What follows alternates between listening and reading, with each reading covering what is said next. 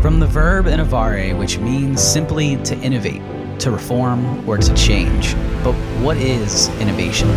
It's often tough to define, but we know it when we see it. It's a new idea, creative thoughts, new imaginations, methods, theories. It's bettering ourselves. But we take these actions often out of necessity. So what if we could harness the scrapper mentality, the hustler, the actions of those who are just trying to survive, and put it into everyday use? This is my passion project. I've attended some of the world's largest innovation conferences, developed the latest and greatest technology, and produced change within organizations who are built on and preach tradition. Now I'm here to help entrepreneurs and everyday individuals make small changes and establish a new normal through new methods, ideas, and standards to change your life forever. I'm Roy Edwards, and welcome to the Innovare Project.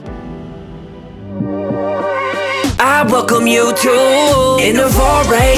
Yeah, this is where we innovate. This is the podcast where changes are made. If you're not growing, then you're dying. Innovation is the key to surviving. This is Innovare, where we ain't scared to make that change and create a new way. If you're ready to learn and sit back and just chill, it's about to get real. This is Innovare. Hello and welcome to another episode of the Innovare Podcast. I am your host, Roy Edwards, and I got a good one today. So this is season 3. So I don't know if that's important to anybody out there who's counting, but I am really excited about this. And here in season 3, we're going to get a little more technical. We're going to get into some tech stuff. And who better to kick off like business technology than this next guest? I mean, if you guys are familiar with walkthroughs or how-tos, or really just you've searched any type of internet thing out there, blog, YouTube, whatever, it doesn't matter. This guest, she is all over it. She's my go-to with anything Microsoft related. So really excited to have her in. She's the process automation princess, the SharePoint siren, and the karaoke queen, which I might have to ask about that one. That one, I need to prod a little bit on that one. She's a woman who codes but teaches others to build apps and automation with zero code. As an active community member with her YouTube and blog, she's a former MVP and regularly speaks at events across the country as a Power Platform developer advocate at Microsoft. Welcome into the Innovare Podcast, April Dunnam. April, how are you? Good. That was quite the introduction. First of all, I love the intro and the song there. And then, what a cool intro for myself. Oh, yeah. Thanks. Yeah. Well, I wish I could say that was me singing or rapping or whatever, but it's not. My buddy Joey. But thank you very much for that. And speaking of singing and intros, I'm going to ask you about the karaoke queen, because that one I have to know more. So please do tell why are you the karaoke queen? I mean, I just love karaoke. So I like putting that in my bio. I was saying since I was a little kid and choir and all that. And, even playing some bands here, so with my husband and a friend. And I just, karaoke is a regular occurrence for me on Friday nights. So what's your go-to? Now I'm off script already. But what's your go-to karaoke song here? So I love rock music. So probably Highway to Hell by AC/DC is my go-to song. Highway to Hell. That's a good one. I figure, so I'm by no means a karaoke star in any form of the fashion. But I find that the more that you get the crowd involved, like songs like that, then the more fun it is, right? I'm not I'm not the next American Idol. So I think that's a great choice. Great. That's the key, right? Karaoke, that's what I love about it. It's not about being a technically good singer. It's about being entertaining and having fun and getting other people involved. So there's really no judgment. So that's what I love about it. Yeah. Well said. Well said. So here we are to talk to you about some cool technology stuff, which we have a very similar background, which I'm sure we'll get into here, but we both come from the SharePoint world, which is how I found you in the first place. And then as Microsoft has evolved and they do all these Power Platform stuff, us SharePoint people, we had to evolve with it, right? So first off, before we get into anything specific, in that bio that we talked about, there's the Power Platform Developer Advocate. So what is a Power Platform Developer Advocate? Yeah, so great question. Let's talk about what developer advocates are in general. So you might have heard the terms evangelist or maybe developer relations. So that's kind of the same thing. So we have advocates, evangelists, developer relations. Really our main goal as developer evangelist and advocates here is to represent software developers. And so, our goal is to be the voice of the user. So doing that, we collect feedback from people using the product. So in my case, I'm focused on Power Platform here at Microsoft, but we have advocates for all kinds of technologies, from the Microsoft 365 stack to Azure and JavaScript and .NET and all of that. So we kind of have our own little focus areas that we work on. So again, just collecting feedback from people using the product. So like, does something suck in the product that we really need to address? Is there something missing really big that we need to add to make it more valuable? And another key thing about it is, is there content missing? We want to really make it as easy as possible for people to start using the Power Platform. So if there's gaps in the content that we provide that need to be filled to make it easy to, start using our products, we want to, as advocates, get that feedback and make the content necessary, which is, partly what I do with my YouTube channel and blog and, creating documentation and content on the Microsoft blogs. I love it. And so with that portion of it, right? So if I hear that correctly with an advocate, and I'm going to throw a tech term out there, which I know you obviously will know, but for the listeners, so there's CI/CD, right? Continuous integration, continuous development. Yep. And a part of that loop in the feedback loop is feedback from the end user. So I assume the advocate plays a very vital role in the customer and the user base in understanding that next version of the release. Is that? Yeah, you perfectly summed it up. That's our big goal. We want to get that feedback and get it back to the people internally that can make and implement whatever feedback that is from the community and from the people using the products. So we want to be that intermediary there to get that feedback and make things happen. Yeah, I love that, because a lot of people think that, so Microsoft is huge, right? And there are, AWS, I know we're not supposed to talk about Amazon. I will only say it for a couple seconds. But those companies, they're so large, and you go to the events, and there are like areas within Microsoft that are like small businesses that are there to help. And you have those small business advocates, you have the Power Platform teams, you have all these different teams where you're more approachable. I think it's really cool. I love what Microsoft and others in the industry that we won't mention are doing to make it more readily accessible. I think it's really cool. I think the advocate is one of the cooler things that Microsoft has done. So well done. Bravo. So now that we've gotten to the job description out of the way, what's your background like? So like I said before, we have a similar professional background, but like, did you grow up with like a computer in the house and running on kid pics and stuff like that? Is this April's backstory? Yeah, pretty much. I was kind of always that computer nerd growing up.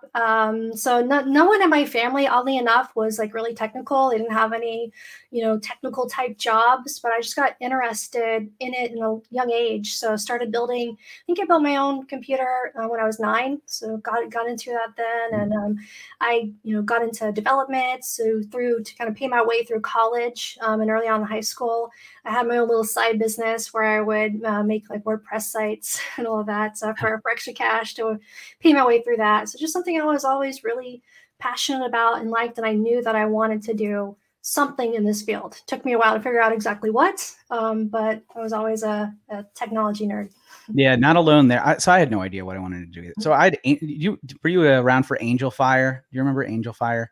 It was like these free websites, basically. It was like, here, free hosting where you can build on HTML or whatever. Yeah. I had like 5 or 6 of them, and they were just spam, come to find out later. But they were like free websites you could build on. And I went, and built a bunch of websites and fell into this too. And it when you immerse yourself into technology, sometimes it's not always clear as to like where you want to be, right? Like, I don't know about you, but I didn't grow up thinking I'm going to build process automation for business enterprise, like I don't know many children who are thinking that. So as you went into college, so when you went through your college years, did you get so I don't have a tech degree. I have a communications degree because my dad was like, you need to get a business degree, building website stuff, get out of here, So like, what was that journey into like the professional world, like through college and such? Yeah, I mean, it kind of, I think a lot of people, which what I find really cool, that end up in tech, a lot of them don't even have tech degrees. Like I know several people here at Microsoft that have, marketing degrees or, art degrees and things like that, and then kind of work their way through that. Mine, it took me a while to figure out what I wanted to do. So I thought, I like helping people. So maybe I'll go into teaching. So that's kind of what I initially went in for. But then I kind of segued into, I was also like passionate about politics. So I kind of changed my major probably about 3 or 4 different times between political science and education and marketing. And I finally landed on information technology. So I didn't go for like the hardcore computer science, but I kind of felt like the, MIS path would help me do both business and maybe like marketing type side of things and building cool stuff, which is ultimately what I decided that I wanted to do, and then possibly even teaching. So I had all these kind of passions, but I just couldn't decide the way that I wanted to go down. So I ended up in the MIS, double majoring in MIS and marketing, and I didn't really find, I think, exactly what I wanted to do until an internship that I had in college at a local casino. So I kind of had the chance to rotate between the different segments in the IT department there, like so help desk and of course the application development department. And that's where I really found my passion for developing and SharePoint, because they were in the middle of a big SharePoint implementation then. So I got thrown headfirst in the C# book and said, learn C# development. I hadn't did really much development up until that point. Learn this and help us write some custom web parts for our new SharePoint implementation. So kind of stuck with it ever since. And that's how I found my way.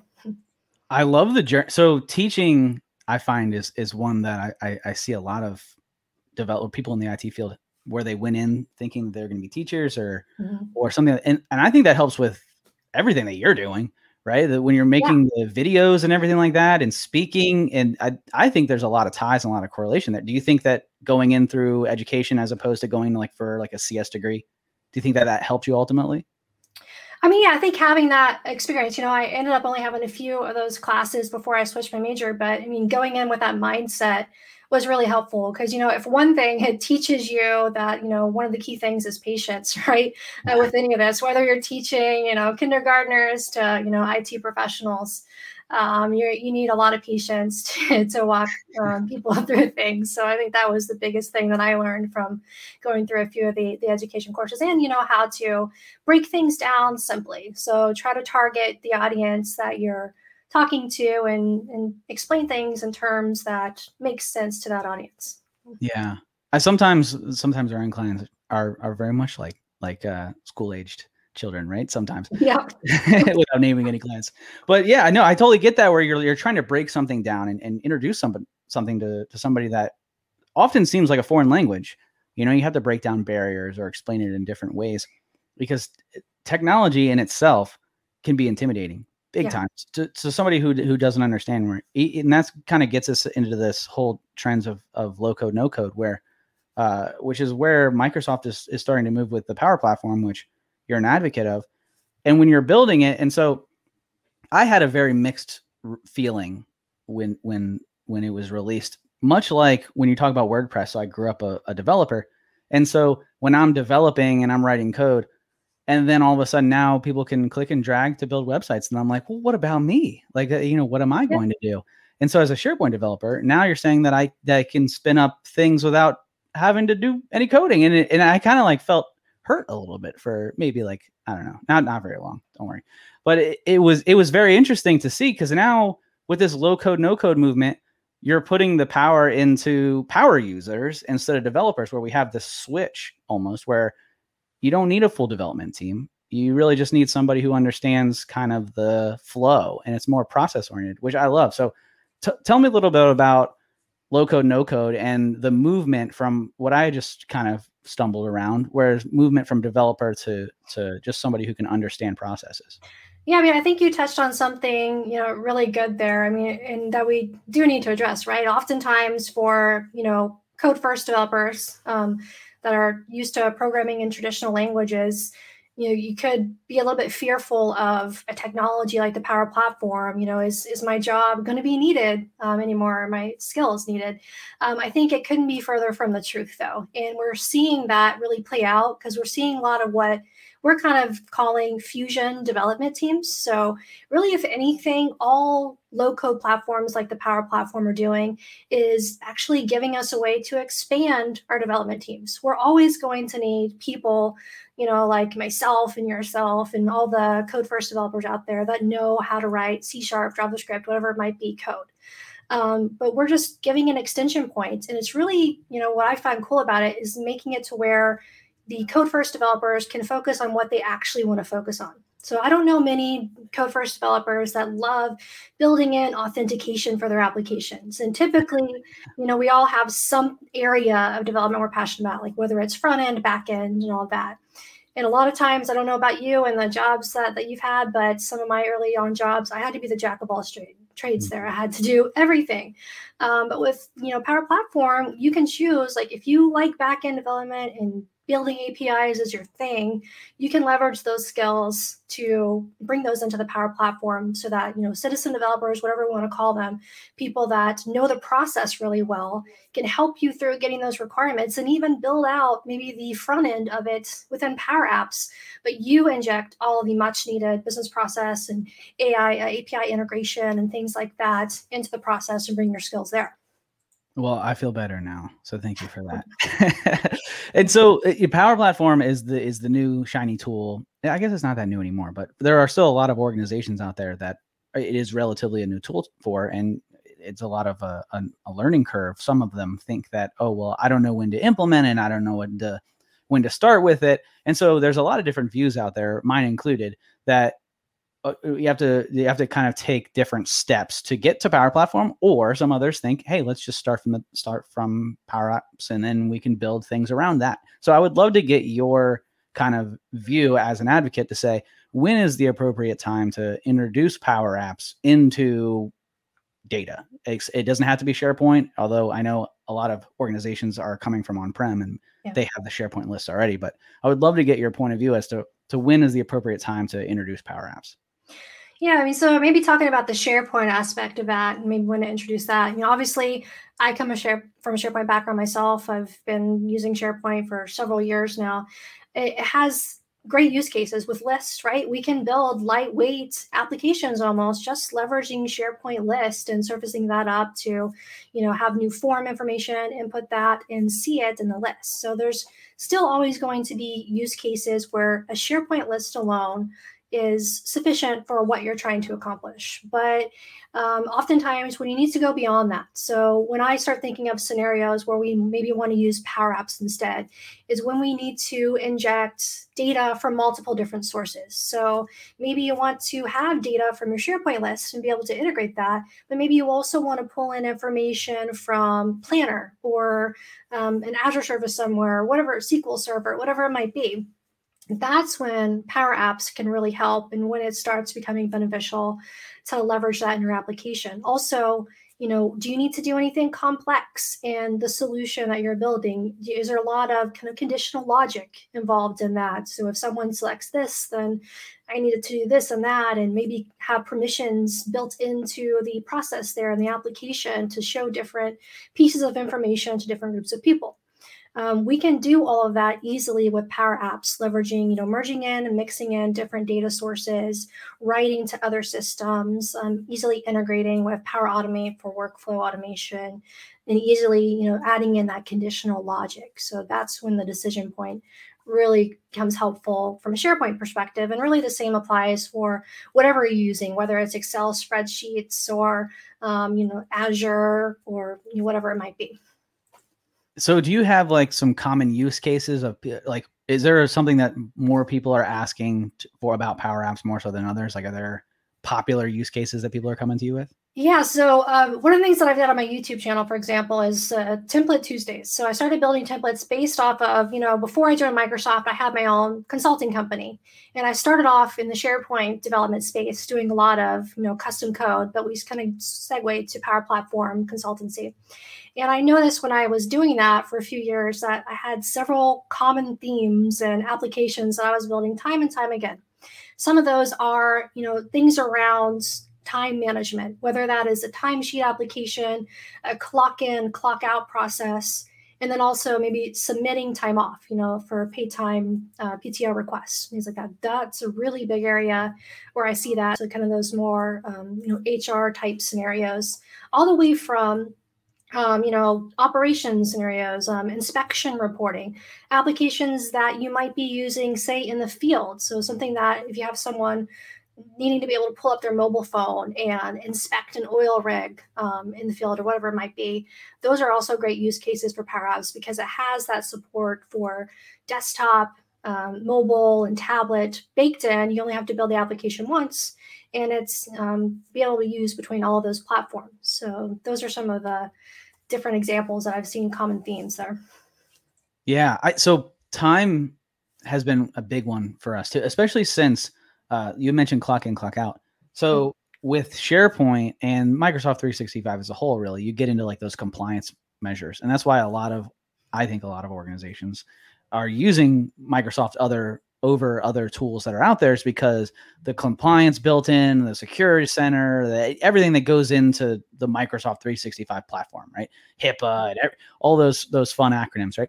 And we just built a time management portal, which is on a Surface, and it's a Power App where you clock in, clock out, and all of the other data that's captured on they don't know, you type in a PIN, and that will populate all the other data from the SharePoint list, which is already captured. So we're building a ton of those too. Like I had never, when I first got into SharePoint, it was more for like document management. Yeah.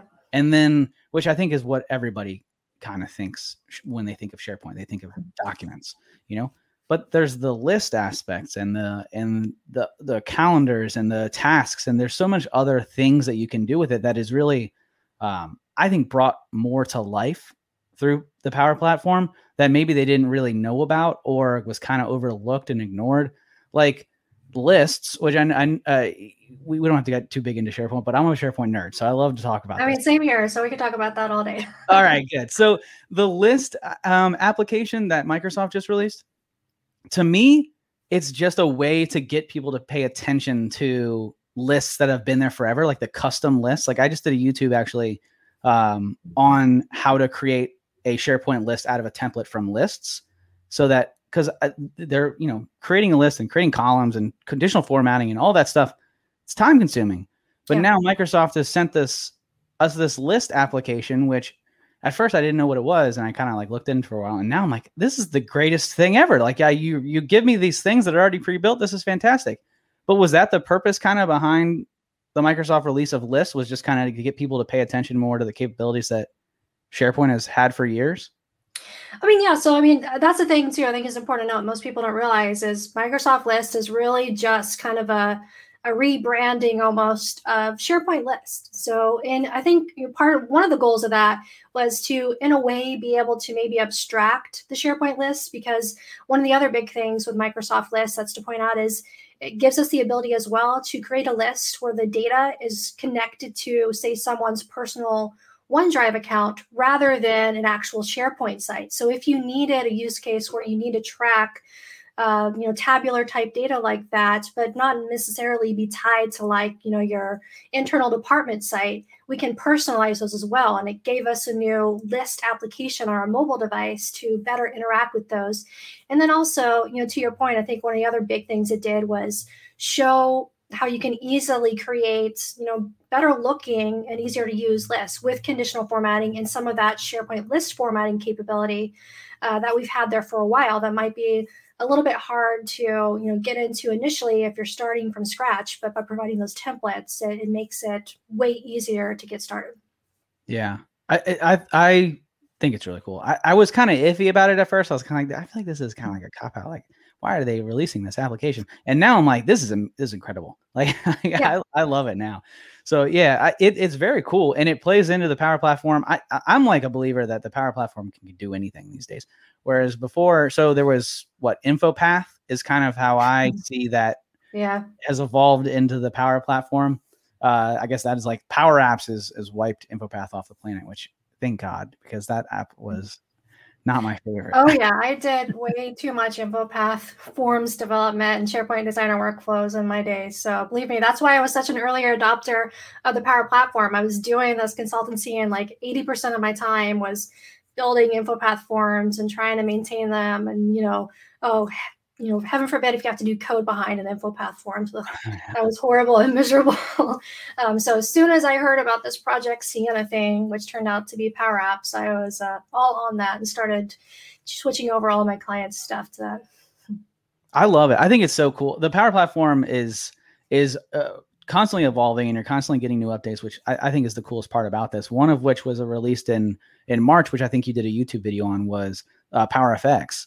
And so the Power Platform as a whole has long had, for those who don't know, Power BI, which is for reports and business intelligence.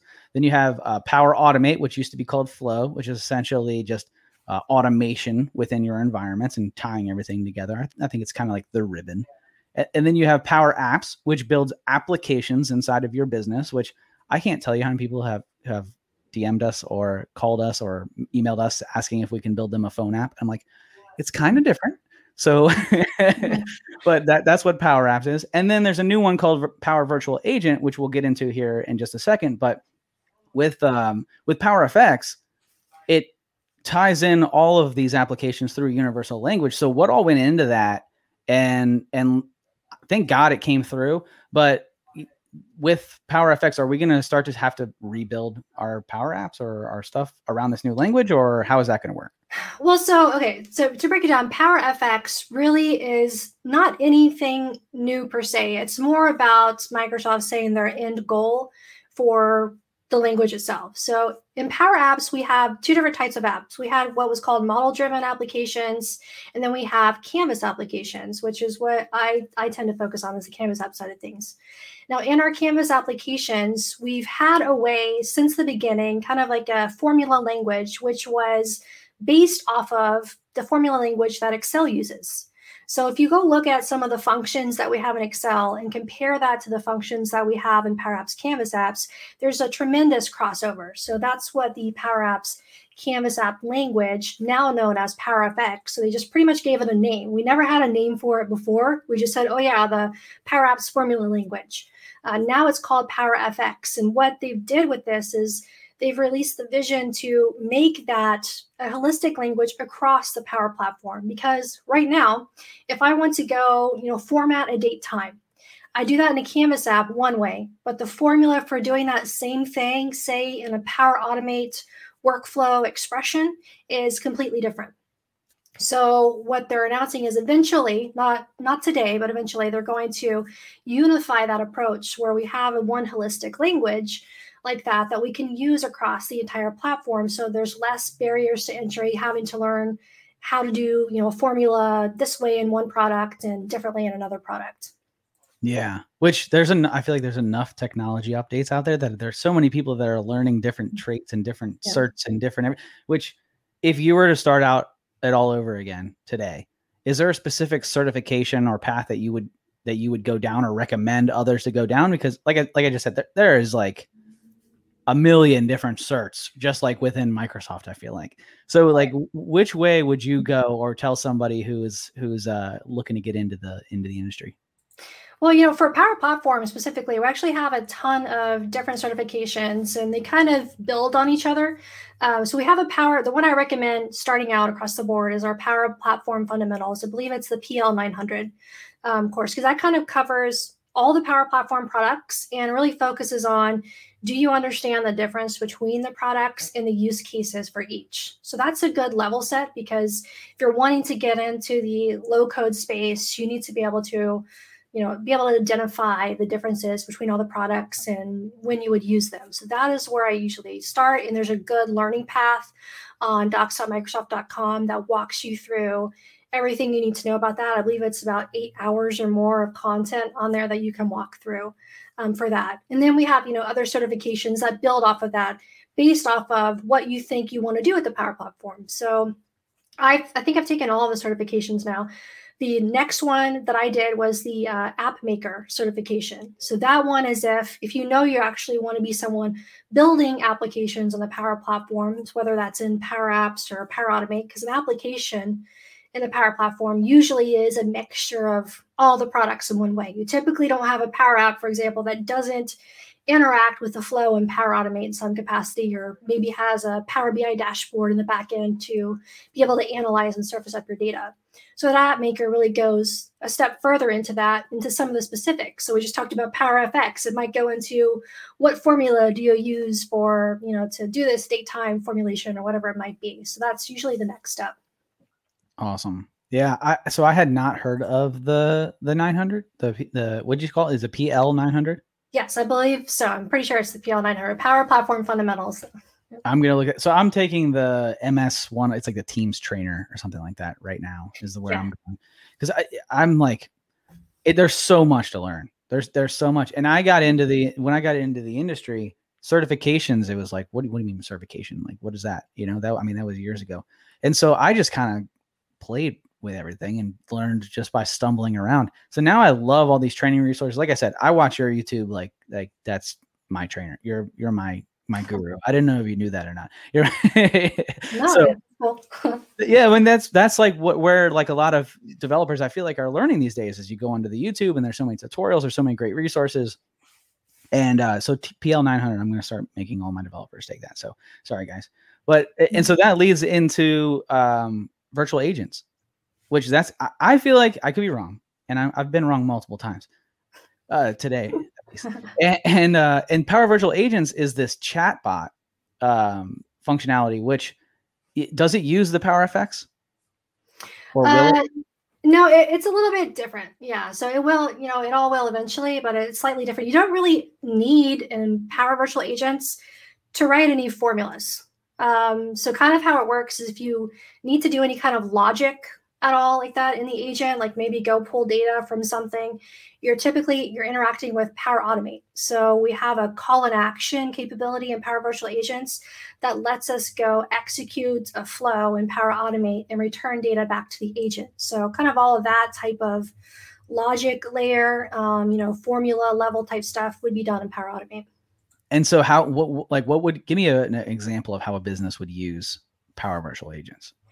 So many different use cases. I mean, really, it's for any customer service type scenario, right? So we've all used virtual agents, I'm sure, in some capacity. Like if you have a issue with your order and you need to, figure out how to return it, right? You're probably interacting with a bot and a virtual agent there to go return information and send you a printing slip. Or, maybe you're trying to find out more information about what are your store hours? You've probably interacted with a virtual agent on that as well. So those are some common use cases. Another one that I see a lot in like corporations adopting Power Virtual Agents is HR type scenarios. So, things that you might have emailed your head of HR or something for, like, hey, I forgot when our company holidays are again, or how do I submit my time off request? Those kind of simple questions, those knowledge-based type things where you could easily put a Q&A together that someone could go read.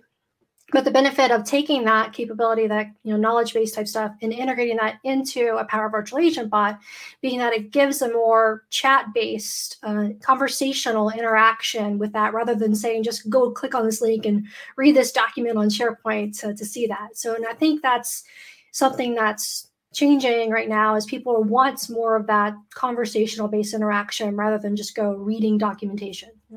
So there are very few times when I don't feel like I'm crazy.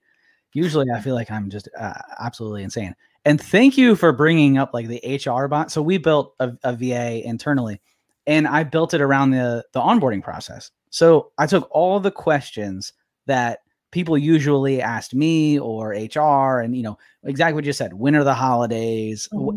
How do I register for 401k? What's our health insurance? Like, how many days off do I get? And we put it into this Power Virtual Agent.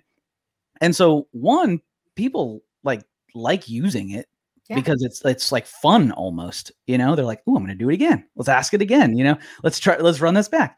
So like that part of it, I feel like is cool. It's a lot. And you get a quicker response than just like writing me an email or shooting, which don't ever, please write me an email. Anybody internally, please don't do that. Or they shoot me a Teams message, something like that. Right.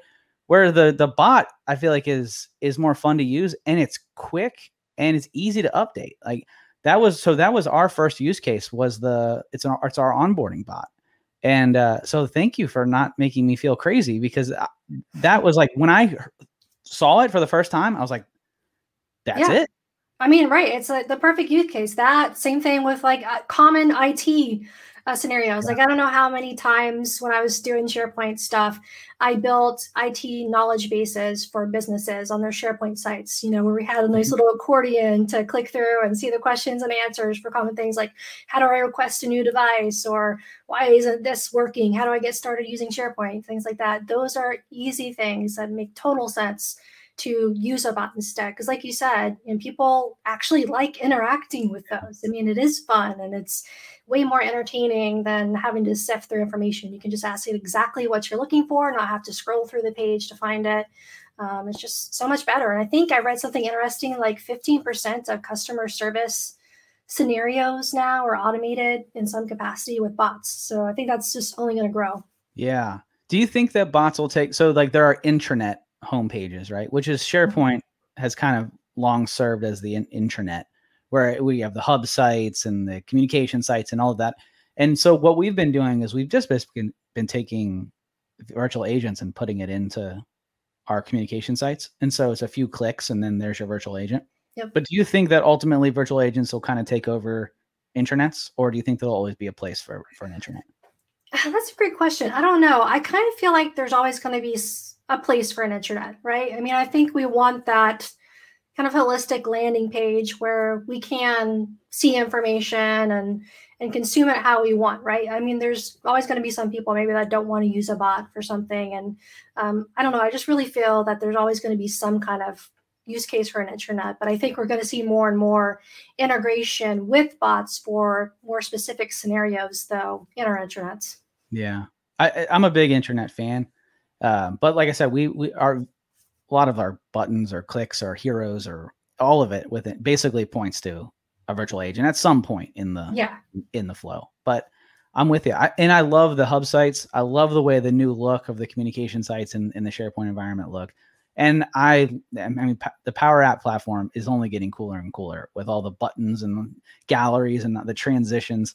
I think it's the coolest thing in the world. So whatever you guys are doing over there, you can put me down for the check mark of I think it's really cool. So, well, I thank you so much for coming on and spending some time with me.